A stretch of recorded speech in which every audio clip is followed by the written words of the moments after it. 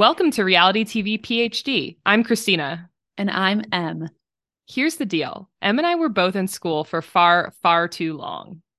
We decided it was time for us to climb out of the ivory tower and plop onto the couch to talk about our favorite academic subject, reality TV. From dating shows that make you question the future of humankind, to competition shows with 40-plus seasons, to that one show about a farmer trying to find a wife, for better or worse, we watch it all. We're here with hot takes, dissertations about topics you never asked for, and questions you wish another student would ask so you don't have to. Class has begun. Hello, Christina. Hi, Em. Good morning. Is it too early for you? It's not too early for me. And, what I really can't get over is the fact that you watched arguably the best episode of Survivor Australia moments before this podcast on a Saturday morning. Look, if I wasn't married and watching it with my spouse, I would have watched it at 5 a.m. when I woke up. But I waited until 9 when the IHOP was delivered. Okay. She's had a whole setup, people. A whole setup. Let's get started. Em, how do we know each other? I mean, we don't. That's the short of it. We met at a wedding. Shout out Tracy Cook.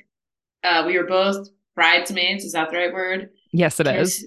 Tracy arranged a seating chart for the rehearsal dinner and put us across from each other at a table.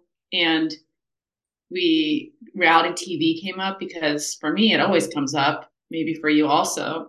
And then it was like, I felt like I was in a fourth dimension where I finally met the person who can keep up with my reality TV references. And my boyfriend was just sitting next to me, just like, what is happening right now? So ever since then, which I think was May of last year, we've been texting about reality TV, but really we don't know each other at all.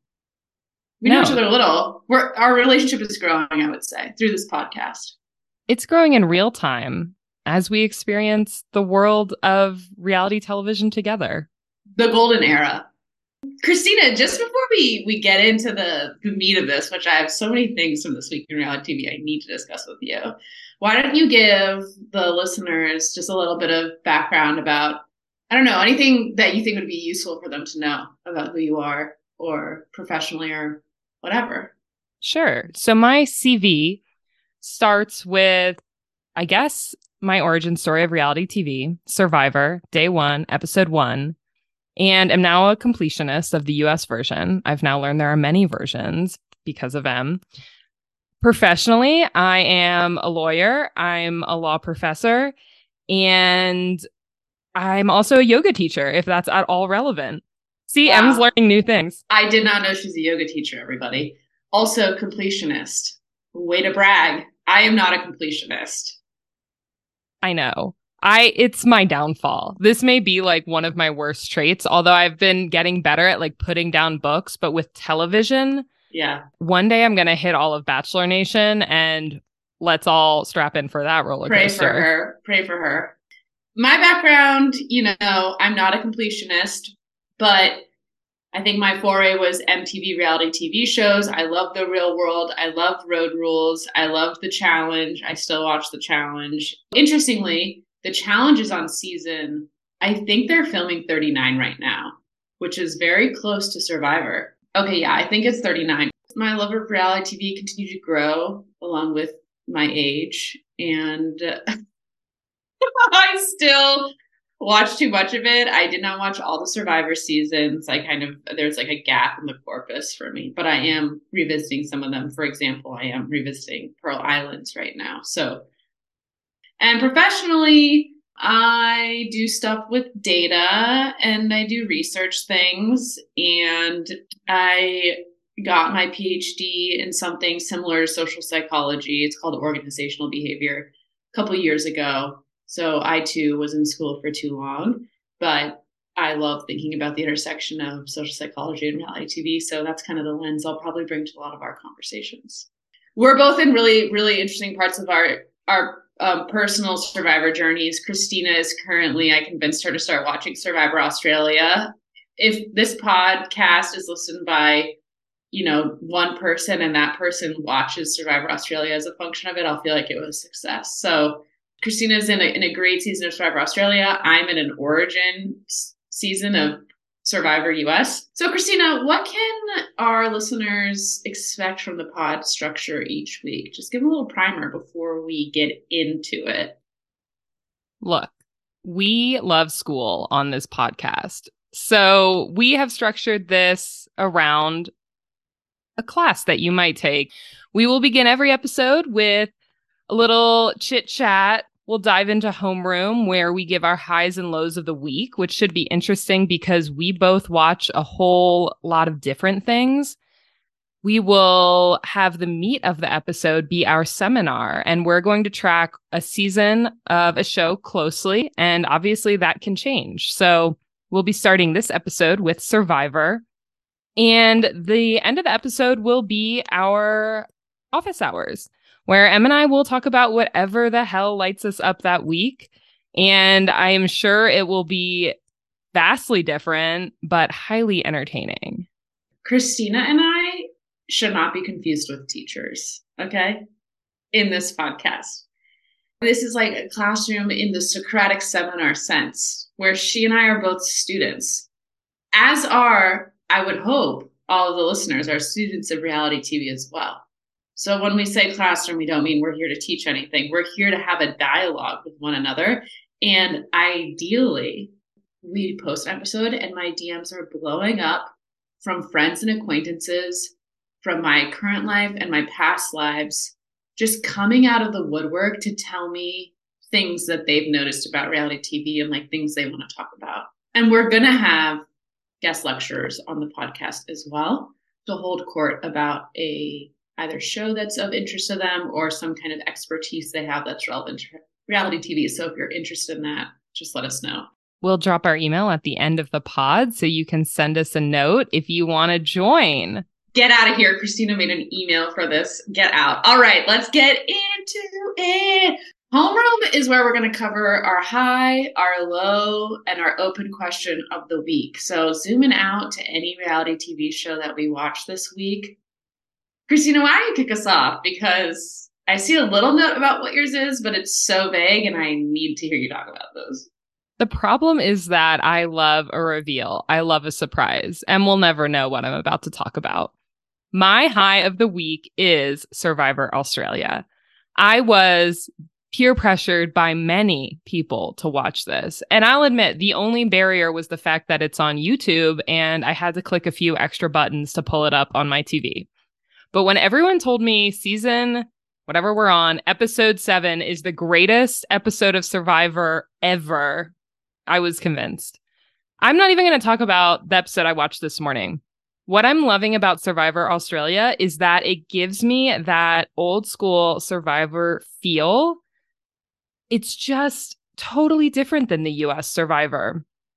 Even the shots of the beach, like there's overgrowth, there's trees hanging in the way. Our current Survivor, you feel like they've been filming on this beach for 10 years. Like they know where to put the cameras. They know where the best light is. I will also say it feels super dangerous. If you're not watching it, watch it. What are you doing? Yes, it's 3 episodes a week. Yes, they're each like an hour and a half long. What I will say about the length of the episodes, at first I was like, oh no, this means that these episodes are poorly edited. They leave too much in. No, the editing is tight. It's telling a story, but we're able to see people's gameplay and conversations to a level we do not see in the US 45-minute episode. 100%. We have longer tribals. We have discussions about who's playing which game and what their strategy is going to be and the challenges. I love that. Love it. There's no question marks about like, why did that happen? All right, my high of the week. This is me trying to turn a drastic low in the reality TV community into a high of some kind, because I have to. No, I'm not watching Vanderpump Rules this season. Yes, it is as if I'm watching it because I am glued to my subreddits about it and the scandal that is happening. This podcast would be 3 hours if I tried to explain the scandal, so I'm not going to. But I hope no one needs to hear me say Team Ariana, but if there's any question, Team Ariana. So my high amidst this terrible, terrible low, but I will say my high of the week is the fact that Tom's last name is Sandoval.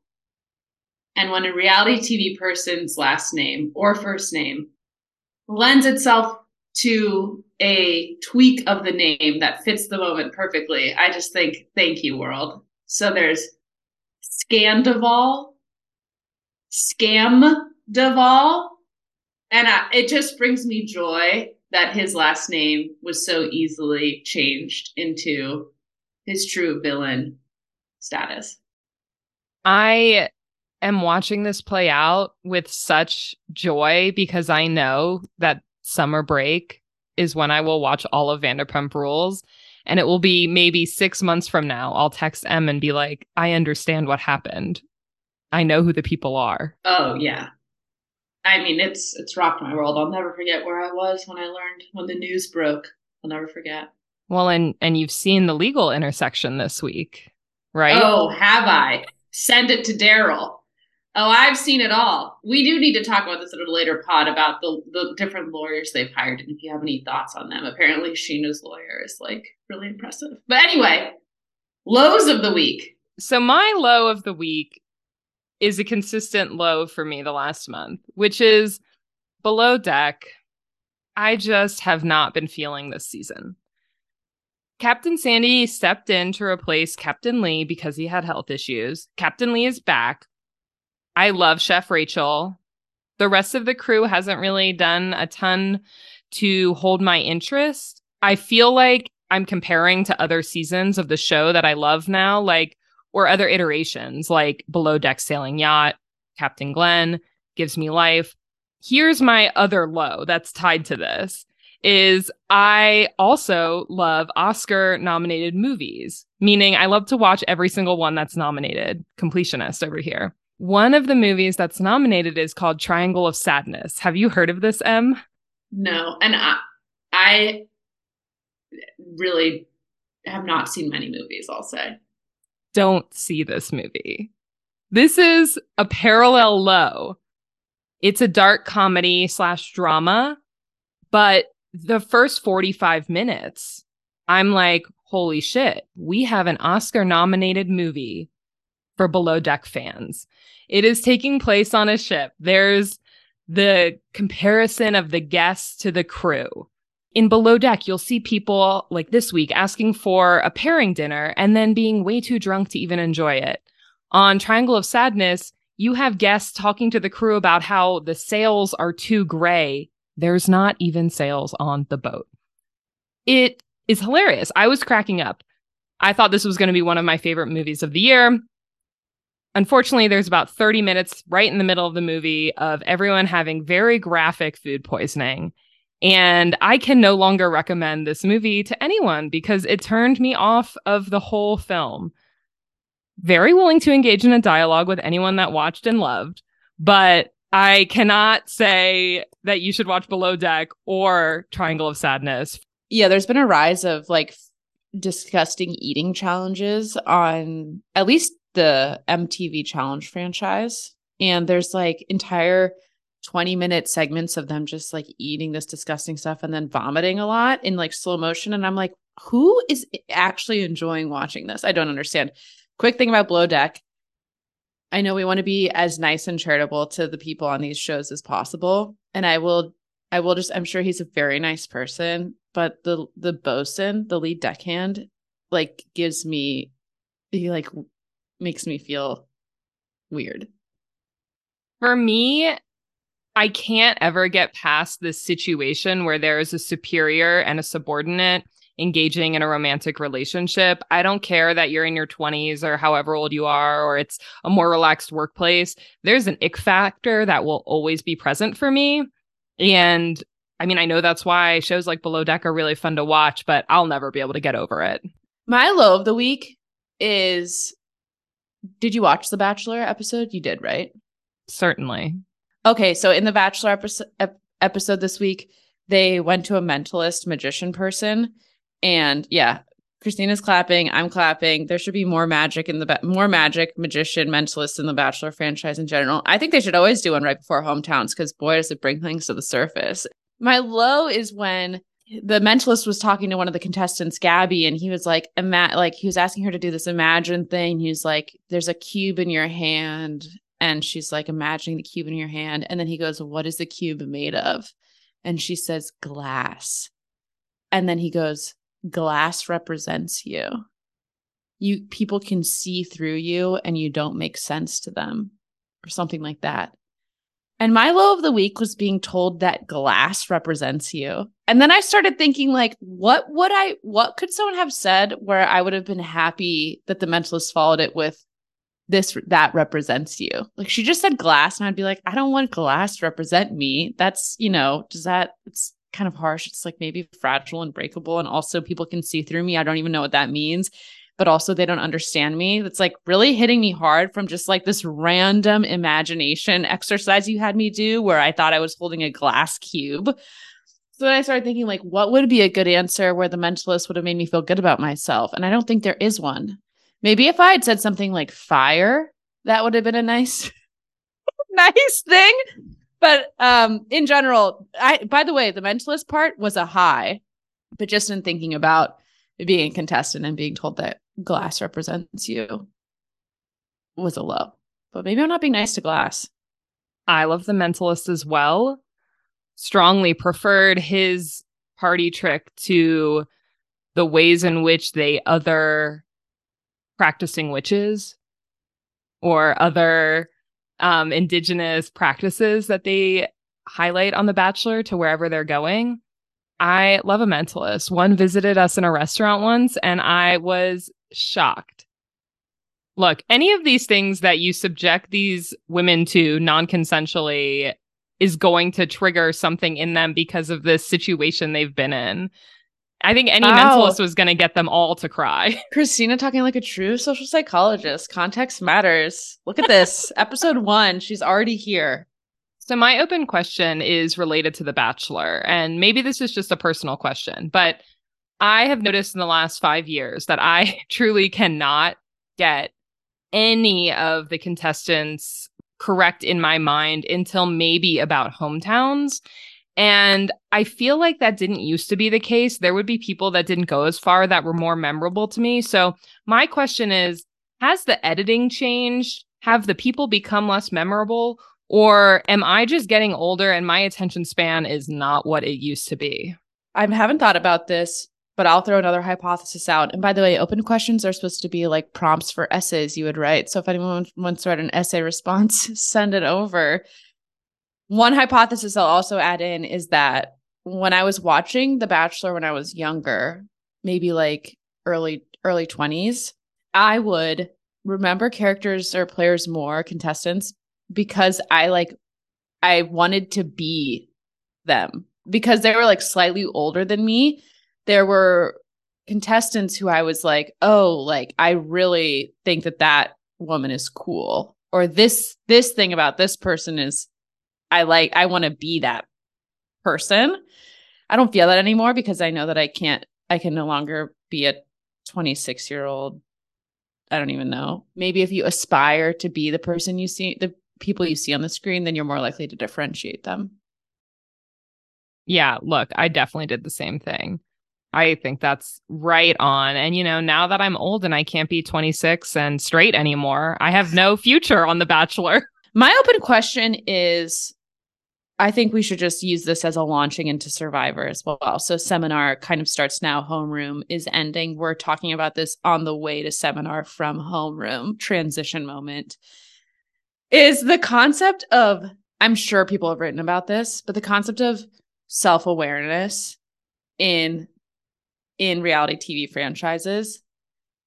And I think I'm like particularly noticing it in Survivor because I'm watching season 44 of US Survivor and then going back to like whatever Pearl Island season is. I don't even know what number it is. Maybe it's like 16. It could be 6. I really don't know. Fact check that right now. I don't know. It's a really old season. And I'm watching Australia Survivor. The seasons are confusing there, but I'm watching the current one where there's only like 6 seasons. Did you find it? Season 7. Season 7. Okay. So I'm watching this like 44th season of Survivor, and then I'm juxtaposing it with a very early season of US Survivor and this equally early season of Australian Survivor, because it's a new franchise, relatively speaking. There's become a self-awareness to the game in the US franchise that is like sucking the life out of it for me. And I think this is what Christina might have been saying earlier, or maybe when we were texting. I can't remember. It's all blurring together.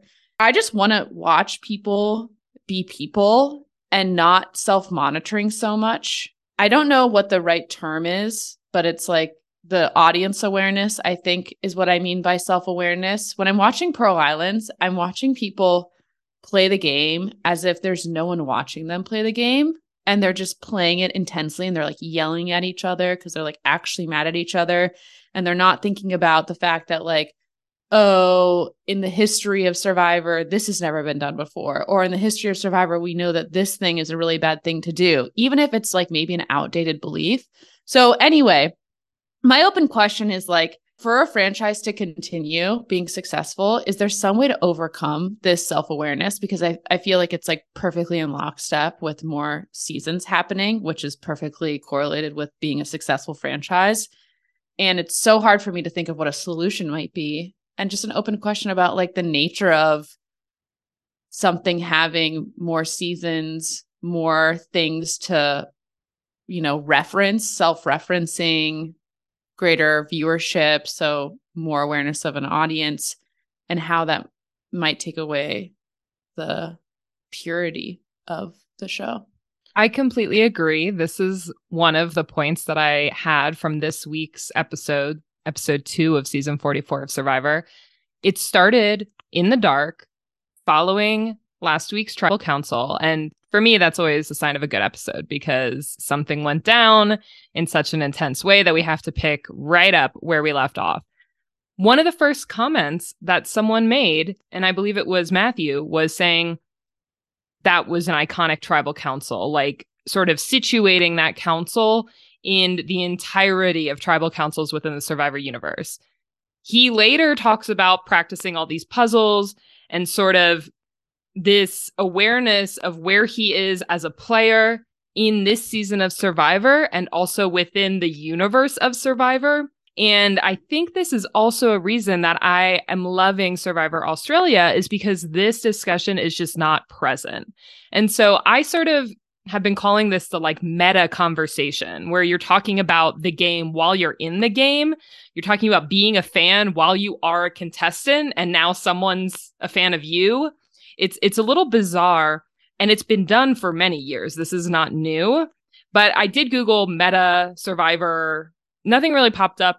I spent about 10 seconds on it, so that's not really a sufficient search. I feel like we see attempts to not have this conversation in other shows. And the example I was thinking of was in The Bachelor, how there's like a requirement by producers that you call it a journey. And there's specific language that you have to use so as to not wrench viewers out from the experience, to not tell viewers that, like, I am on a dating competition show. Again, now that's sort of a joke for all of us viewers, because it's not, it's not seamless either. So I don't really have a solution other than, I know this is the era of gameplay we're in Survivor. We're with people that know the show so well that they can build 3D replicas of puzzles and try to perfect them before going in. But this level of awareness does take some of the magic out. It definitely does. And that brings me to, well, I think that was one of your moments to discuss. And I think we share another moment to discuss, which is the Matt and Franny of it all. The romance, the first romance on a Survivor season since, I don't know, a long time.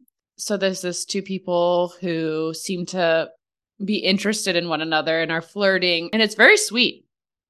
I love watching it, obviously. But there's this commentary from other tribe folks about like, what are they doing? Like, that's such a bad move. That's such a liability for them to be such a close duo. And then even the two of them are like, we shouldn't talk for the rest of the day because we don't want people to think that we're such a tight pair. But then I started thinking, like, where is that? Is there really at this stage, especially in the game, is there really a danger of being a tight pair? Like, there are friendships and close partnerships in this game, and oftentimes there are ones that you can't see, but they do exist. So there's always going to be tight pairs. And so it just seemed to me like everyone has just come to the point of believing, because of the history of Survivor, that like you shouldn't be in a romantic couple on the beach at all, because like that's bad. And it's just a belief that no one is challenging, and they're just parroting that like this is bad. When in reality, I have a hard time thinking about like, I mean, I know there's examples of tight pairs being targeted usually closer to the end, because it's like once the numbers dwindle, if you have a number one that's really tight to you, that's a real threat if there's like an unbreakable bond. But at this stage, I'm like, and that's what I mean by it kind of takes the joy out of it. Because I just want to watch these people like flirt, and like this guy is heartbroken from a recent breakup. And I'm like, yeah, Matt, go talk to Franny, and like her laugh is fun. And like, you guys should go on a reward date. Like, I want to see that. And I don't want them to be confined to not doing that, because they just have this passed down belief that this is like the wrong thing to do in playing the game. I completely agree. We have seen one big couple come out of Survivor, Boston Rob and Amber, season 8. That's season 8. We are in 44. To say that this one couple is now a warning sign that look what could happen if you create such a strong alliance that it becomes a relationship. And I think people point to them because they both got to the end. And I think that's everyone's fear, is letting a pair get to the end. But again, what is this fear around it being a romantic relationship? I think both of us would argue that close-knit friendships could be even more dangerous. Totally. There actually was another couple that came out of Survivor, but I don't remember the season it was, but it's Elizabeth. And you're not going to remember this, I don't think. Elizabeth, this is really niche information, folks. There's also a couple that came out. I think they started dating after. Do you know who I'm talking about? Yeah, that's what I'm talking about. Okay. Elizabeth and Jack, or no? This is like season 39, Elizabeth and Jack. Jack had the long hair. Yes. And Elizabeth was like a swimmer. Is that who you're thinking about? That is who I'm thinking about. Okay, yeah, there you go. And then like Kara and Alec Marino on this season with Mike White started dating afterwards. They broke up. They have since broken up, I think. So anyway. Right, and Jeff dated a contestant. Did not know that. That is salacious. Anyway, so I think we're in agreement here. Just stop being so self-aware. Let Matt and Franny live. Also, Matt is really living the dream. I keep looking at him. He talks about his breakup. I'm thinking, wow, if I had gotten on Survivor after a breakup, life-changing. Life-changing. They should have a season. Oh my God. Of all people who have recently suffered heartbreak.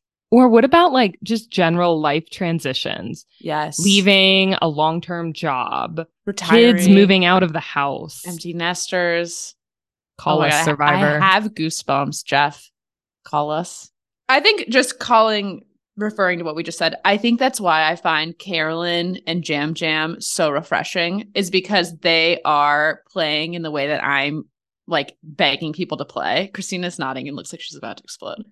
Carolyn gets my Honor Roll of the Week award, and I am just loving her and Jam Jam. And I agree. They are playing with a purity and excitement that, where is it? Where is it, everyone else? Where is it? It's like, drop the pretense, everyone else. Love you all. I can't imagine being a super fan and playing this game. I know it must be stressful, but like, just Carolyn is also a super fan of the game. And in Carolyn's case, I just don't think she can help herself but to be the way that she is. But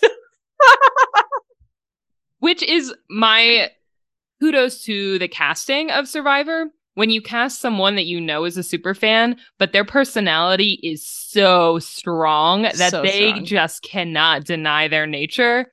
Excellent television. And I think Carolyn and Jam Jam they both share that trait. Yeah. So I was going to, interestingly, my honor roll of the week is Jam Jam, because Without Jam Jam, I think that Carolyn, I would be more stressed about Carolyn and like feel like she's, I think, more different than she is.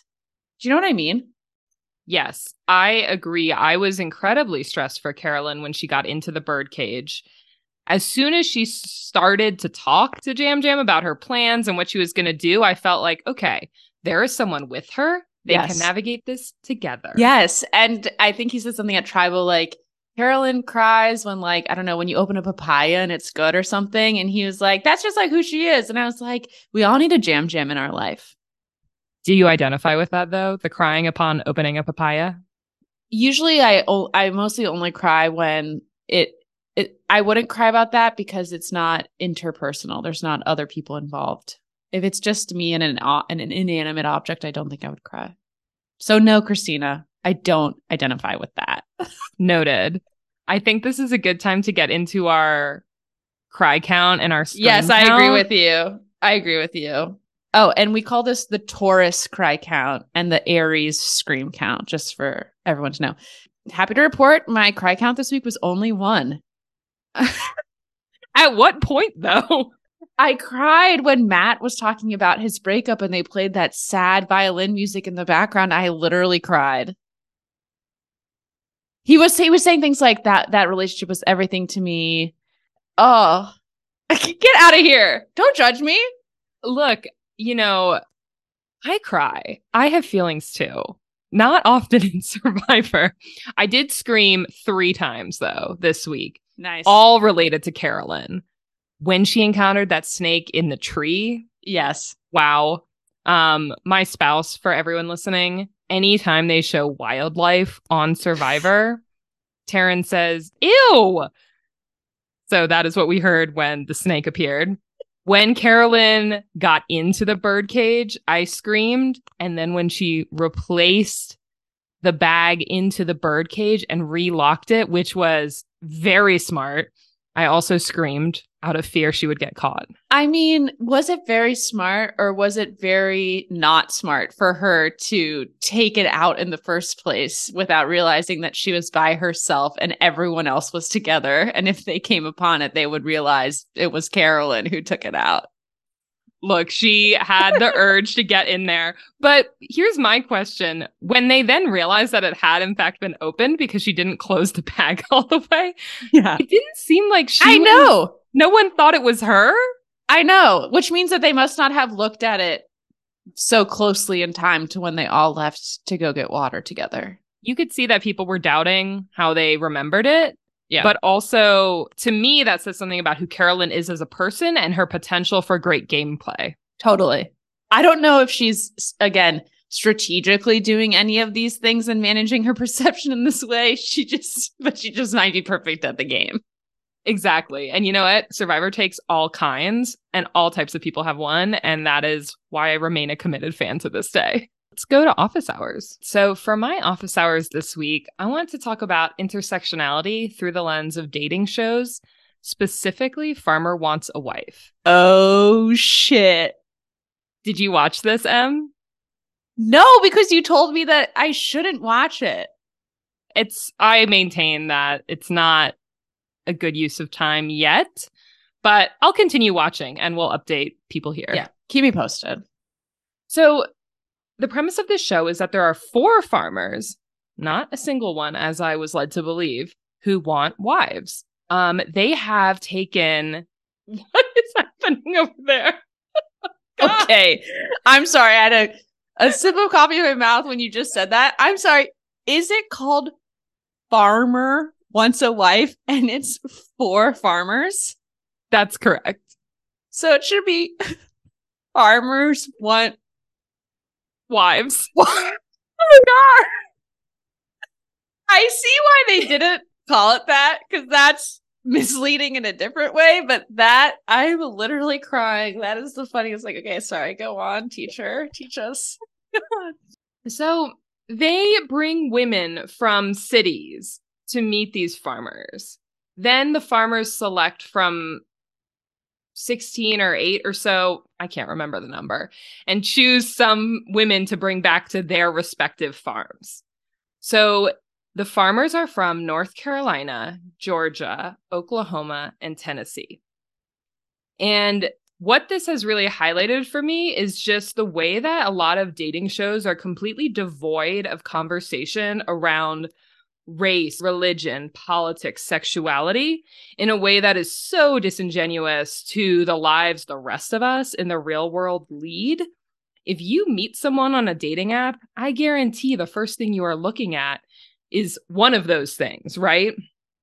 Like a lot of people will set their parameters to only show them a certain political party, for example.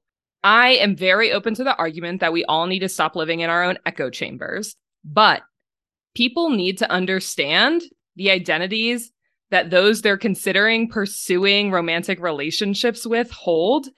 And there is just absolutely none of that in a show where they are taking women from cities and throwing them into the middle of nowhere and not teeing up any sort of robust conversation around this. And specifically, the fact that they are putting them in these 4 states, which are known to have a series of restrictive laws against a lot of people, it's just very concerning to me.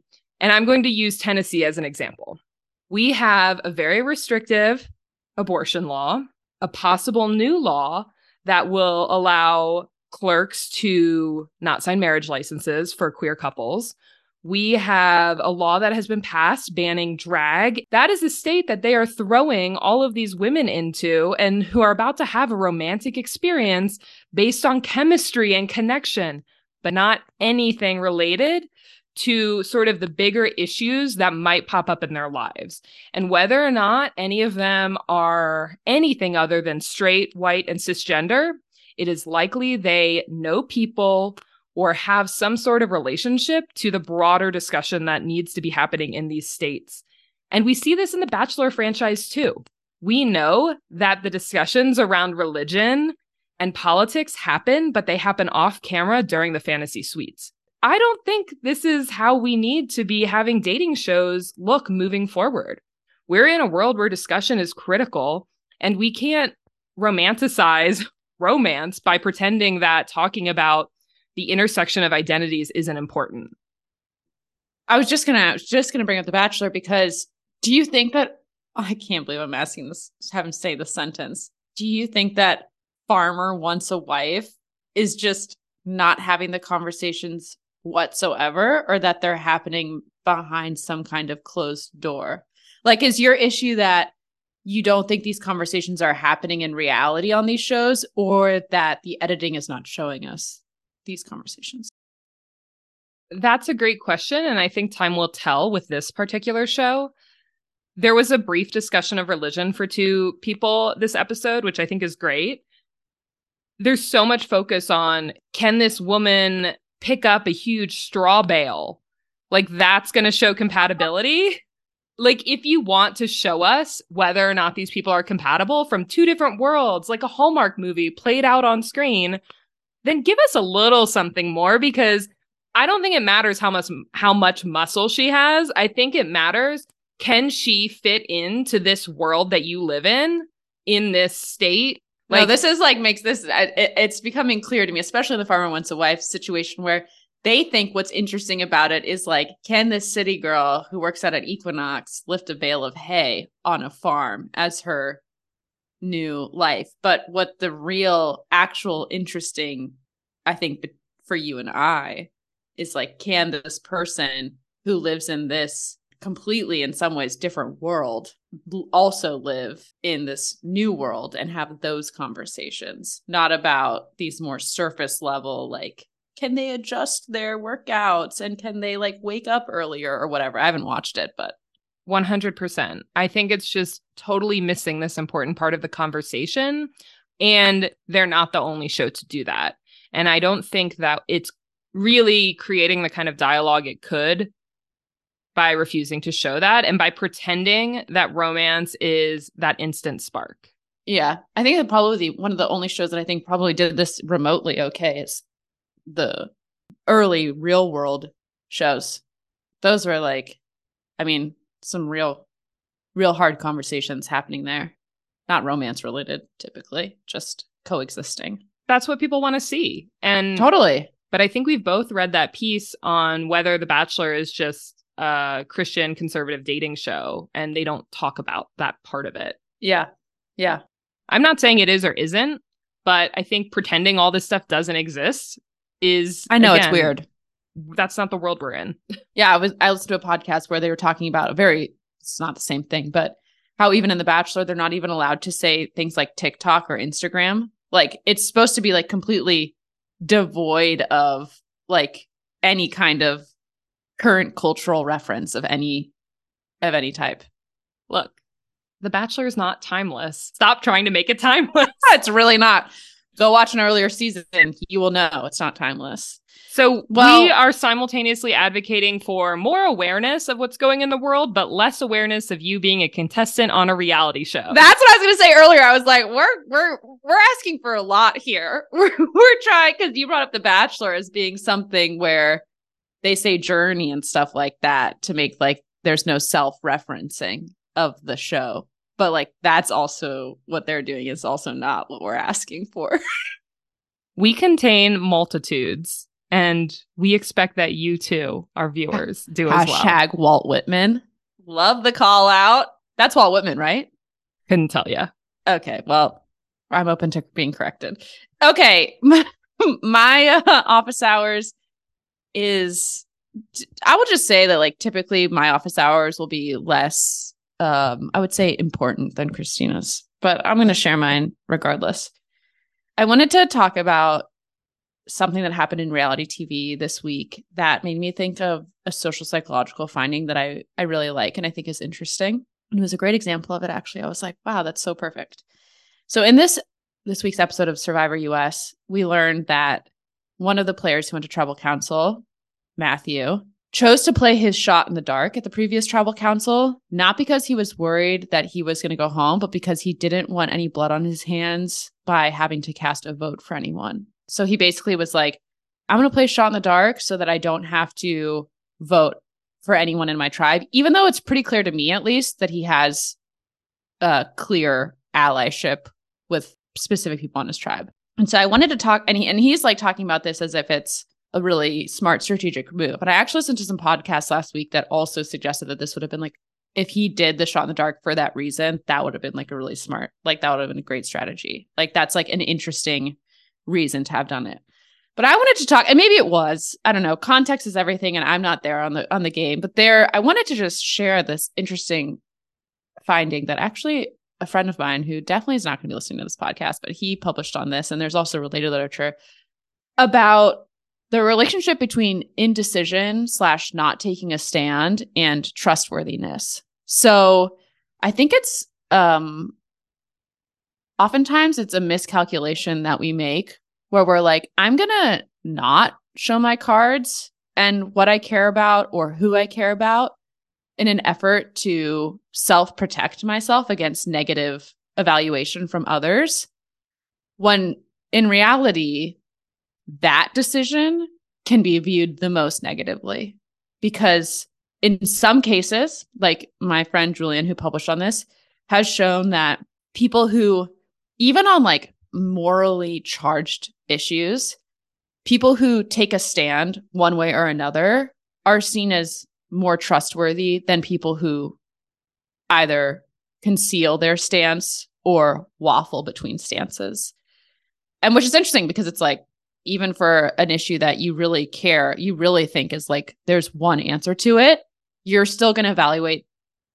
These are the studies he ran. This doesn't apply to everything, but you might still evaluate someone who is very passionate in the opposite direction as more trustworthy than someone who has no feelings about it one way or another.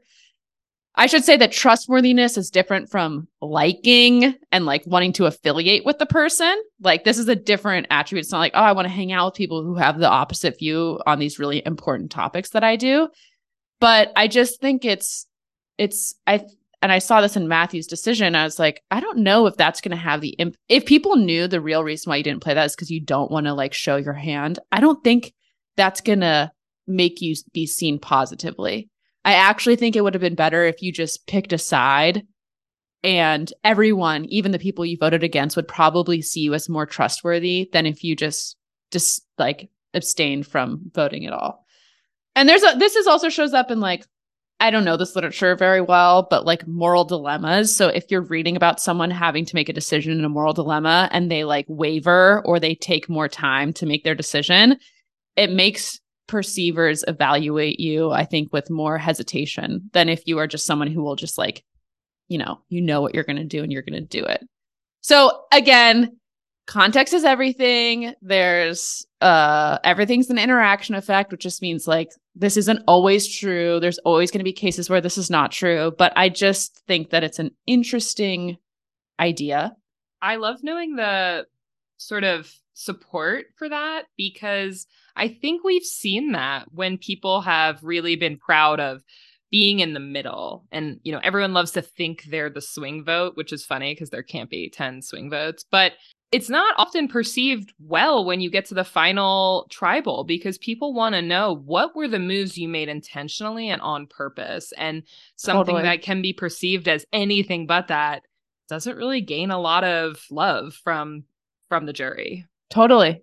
Yeah. I think it exactly what you're saying. I think that the people who, I think it's, even if Christina, you're in a different, you know, group of, what's it called? Not a tribe, but when you're a faction, what is the word for it? Like in Survivor, when it's like alliance. Oh God. Oh, but like if you're on a different alliance than me, but you're like going hard for everyone on your alliance, and I get booted, and at the end I'm like, you know what? I respect the fact that she protected her alliance so hard, as opposed to like if you made it to the end by like waffling back and forth between alliances. So just an interesting. And I think that Matthew was super proud of his decision. And I just thought, I don't know if that's the right sense. And I'm definitely proof of that response, because when he said that at the beginning of this week's episode, I thought, convenient. I don't know if I believe you. Or even if I do, not that impressive. Wrong move. Should have saved your friend, Brandon. Exactly. I'm going to close with my quote of the week, because I do have one this week. I won't always have one. But I'm not going to say who said it, because Christina's currently watching the season and she's like pretty early in the season, so I don't want to spoil who's still around. But in one of this week's episodes of Survivor Australia, someone asked someone else, "Are you ready to ride the lightning?" I just thought, what are you talking about? And that's the show. I'm Christina. And I'm Em. Class dismissed. And that's the episode. This podcast was recorded and produced by us, Em and Christina. The views, thoughts, and opinions are ours alone. Special thanks to Caroline Reedy for episode art. Check out her work at doot_doodles on Instagram. If you like what you heard, please leave us a rating or review. Want to get in touch? Send us an email, realitytvphdpod@gmail.com. See you next week.